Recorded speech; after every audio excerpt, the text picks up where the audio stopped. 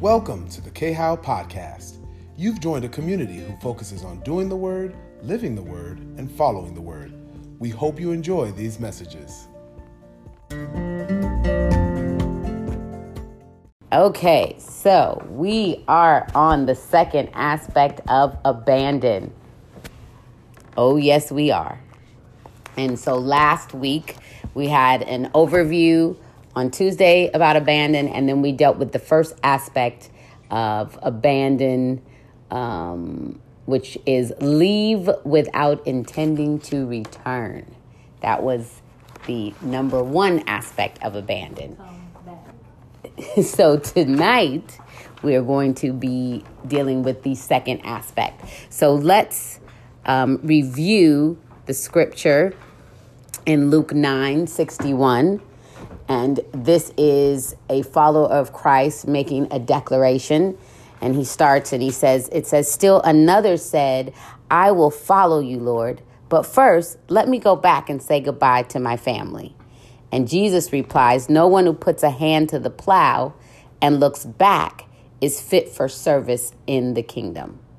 And so here's someone who seems to be very willing and excited, but yet he says, "I'll follow you. However, I need to do this, this, and this, and this."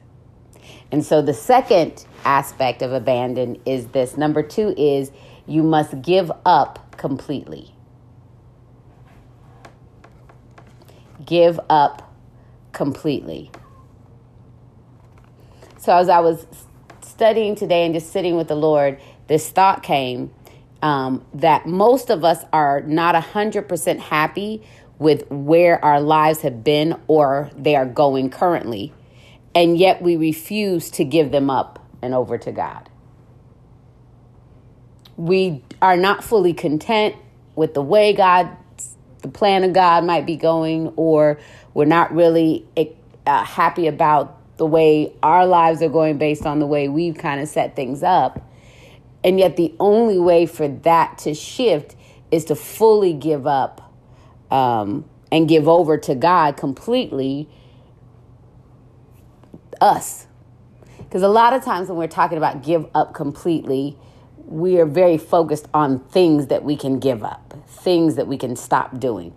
Yes, those are very necessary, but you are the thing that must be given up completely.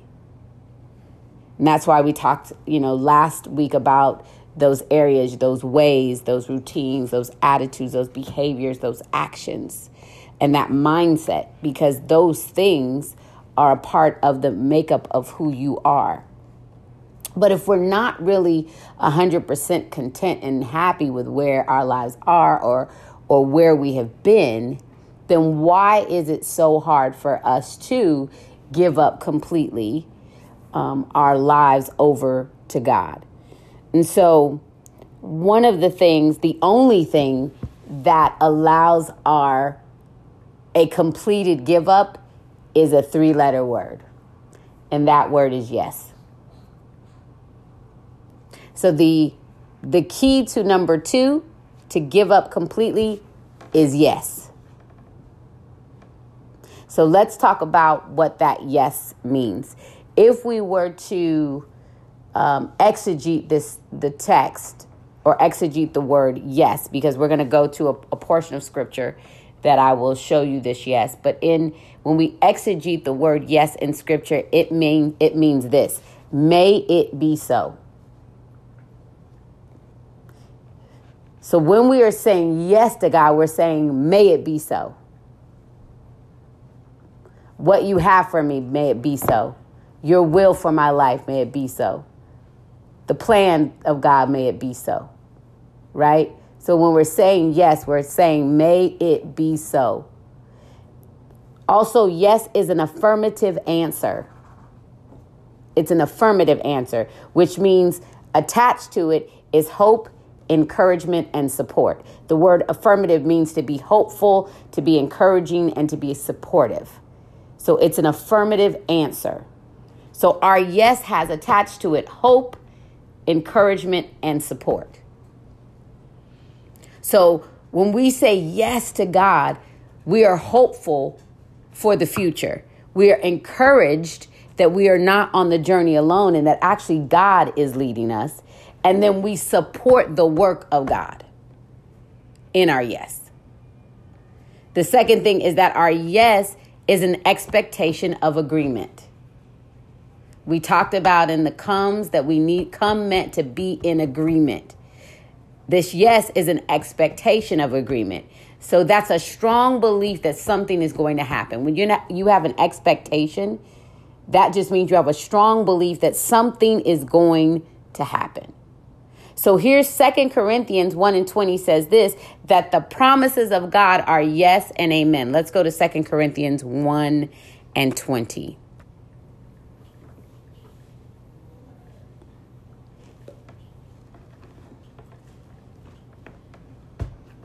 And so in the Amplified version, it says this, for as many as are the promises of God in Christ, they are all answered yes.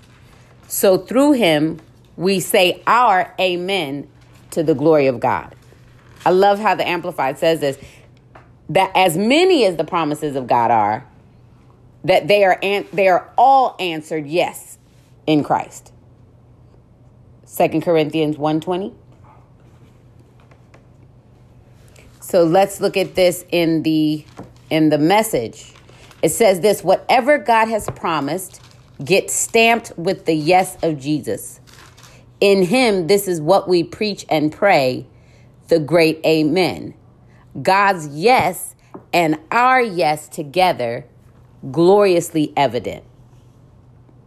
See, when our yes is attached to God's yes, then there is glorious evidence. So the promises of God are answered with a yes. But we must first give a yes. We must first have a strong affirmation, because if we don't give a yes, then we don't say that we are willing to agree with the promises that God has for us. But as many as the promises are, and that's the great thing about God's promises, they're many. The Bible says they are many. There are a large number of promises. I think sometimes we look at promises and we just look at these very big, kind of like miracle-y kind of things, and we forget that there are just some other small promises that God has made us that aren't enormous, but that are very beneficial to our becoming. And so let's look at some things about people in the Bible and what their yes equal to. So number one, if we look at Abraham's yes was the beginning of nations for God.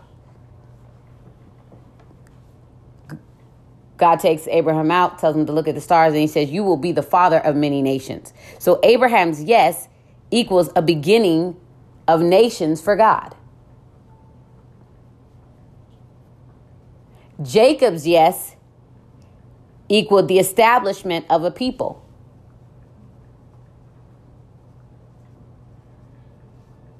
Jacob has how many sons? 12. And they become what? The 12 tribes of Israel. So Jacob's yes to God is the establishment of a people. Number 3, Moses' yes to God equals others' freedom. Moses saying yes freed a people.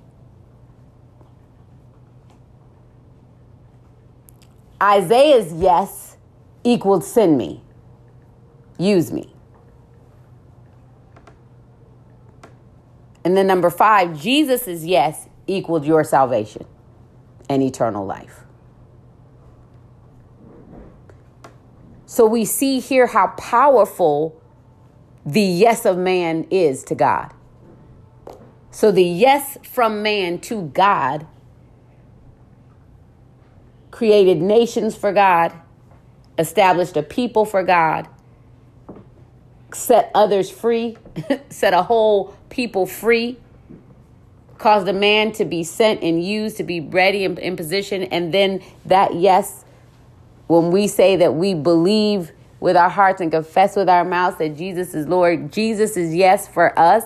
His dying on the cross solidified our ability to say yes and receive the gift of salvation and eternal life.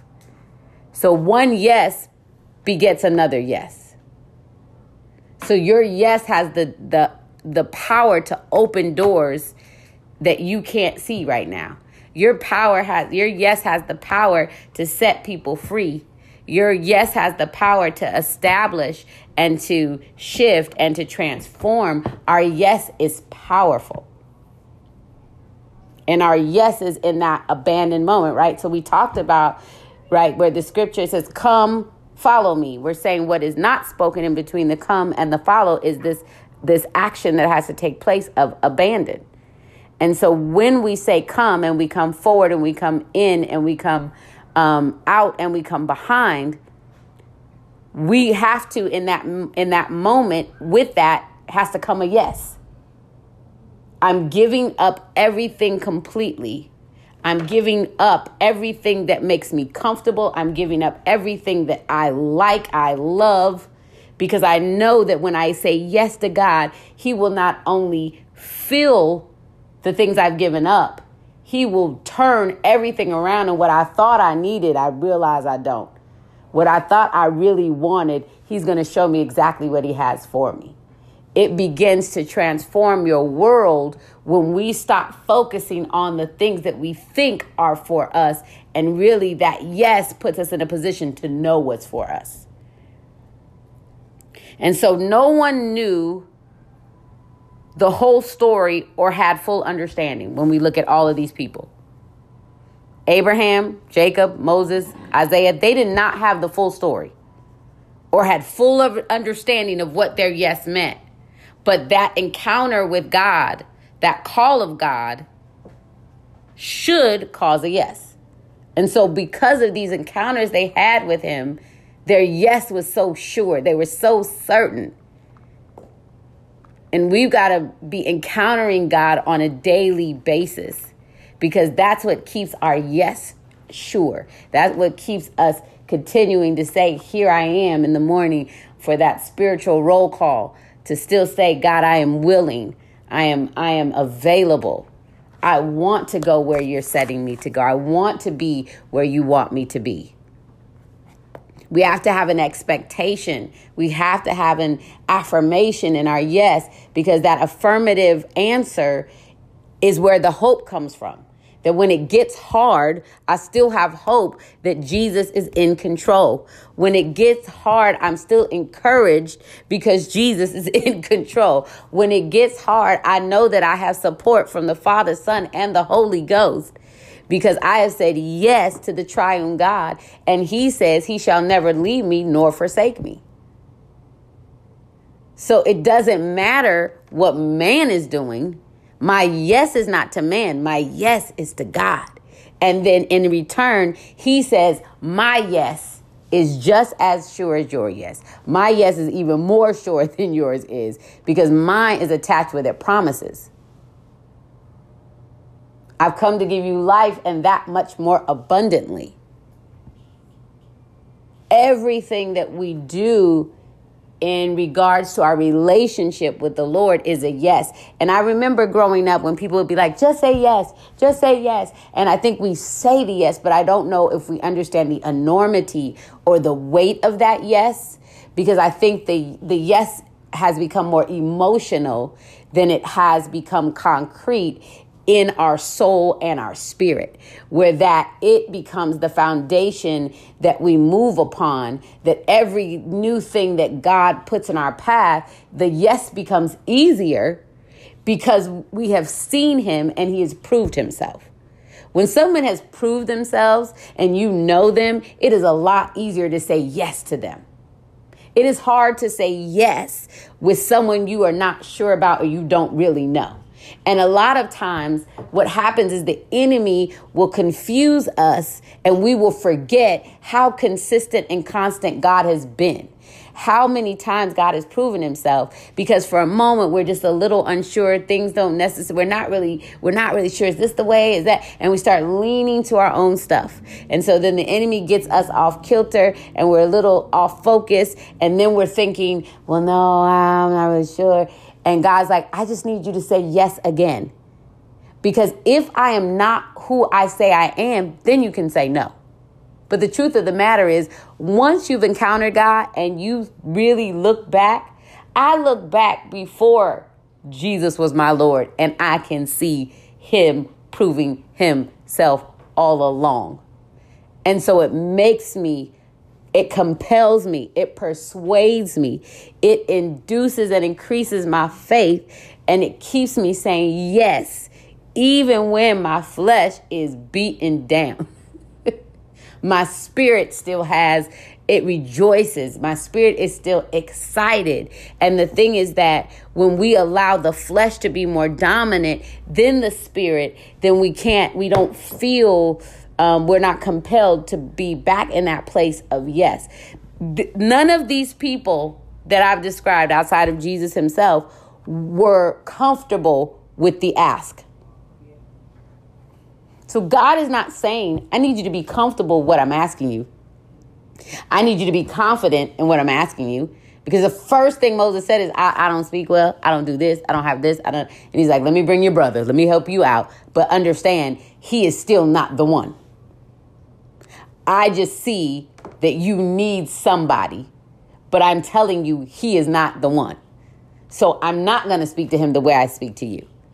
But I'm going to give you something that you need, because I see you want to say yes, but right now, your insecurities, right? So what God does is sets us in community, because he understands there's going to be these moments when we can't see what he sees in us. So he puts in someone else's sight to see you the way he sees you, so that you can be encouraged to stay in your yes. Jacob was a liar and a trickster. He then steals his brother's birthright. He is set out. He then goes through all these challenges. And then God says, but now I'm going to change your name and I'm going to make you great. From who he was to where he became, he had to say yes to behavior, attitudes, ways that, here's the thing, if we really look at them, served him. Because without stealing the birthright, he would have never got that blessing. It's crazy, right? The wrong action, God turns around to then create and do what God needed to do in the earth.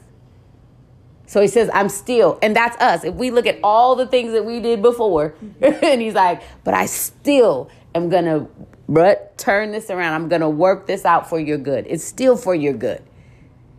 And then we have Isaiah, who's like, I'm in the service of the king. And then now the king has died. And now I have this moment. And I just hear the Lord needing somebody. I am completely, he says, I'm undone. My lips are unclean, but send me. So in these moments of yes, the yes is not about you being certain about you. It is you understanding that God is great and big enough that he is in control and you can rest in him, not in yourself. And I think so many times, even with me, I have not said yes because I've looked at my human frailty and thought, well, I don't know how. I didn't ask you how you can do it. I told you that I would do it in you. The yes is, God, I know you'll do it in me, and then you will do it through me. So whatever we are saying, he is saying, if we do not have a yes attached to it, then we will not manifest or walk out what he's saying. We will just keep talking about it. How great it is, how big it is, all these things that are going to happen. Oh, God told me to, I feel like, but if you don't have an affirmative response attached to what he's saying, you will not see it, because you won't support it.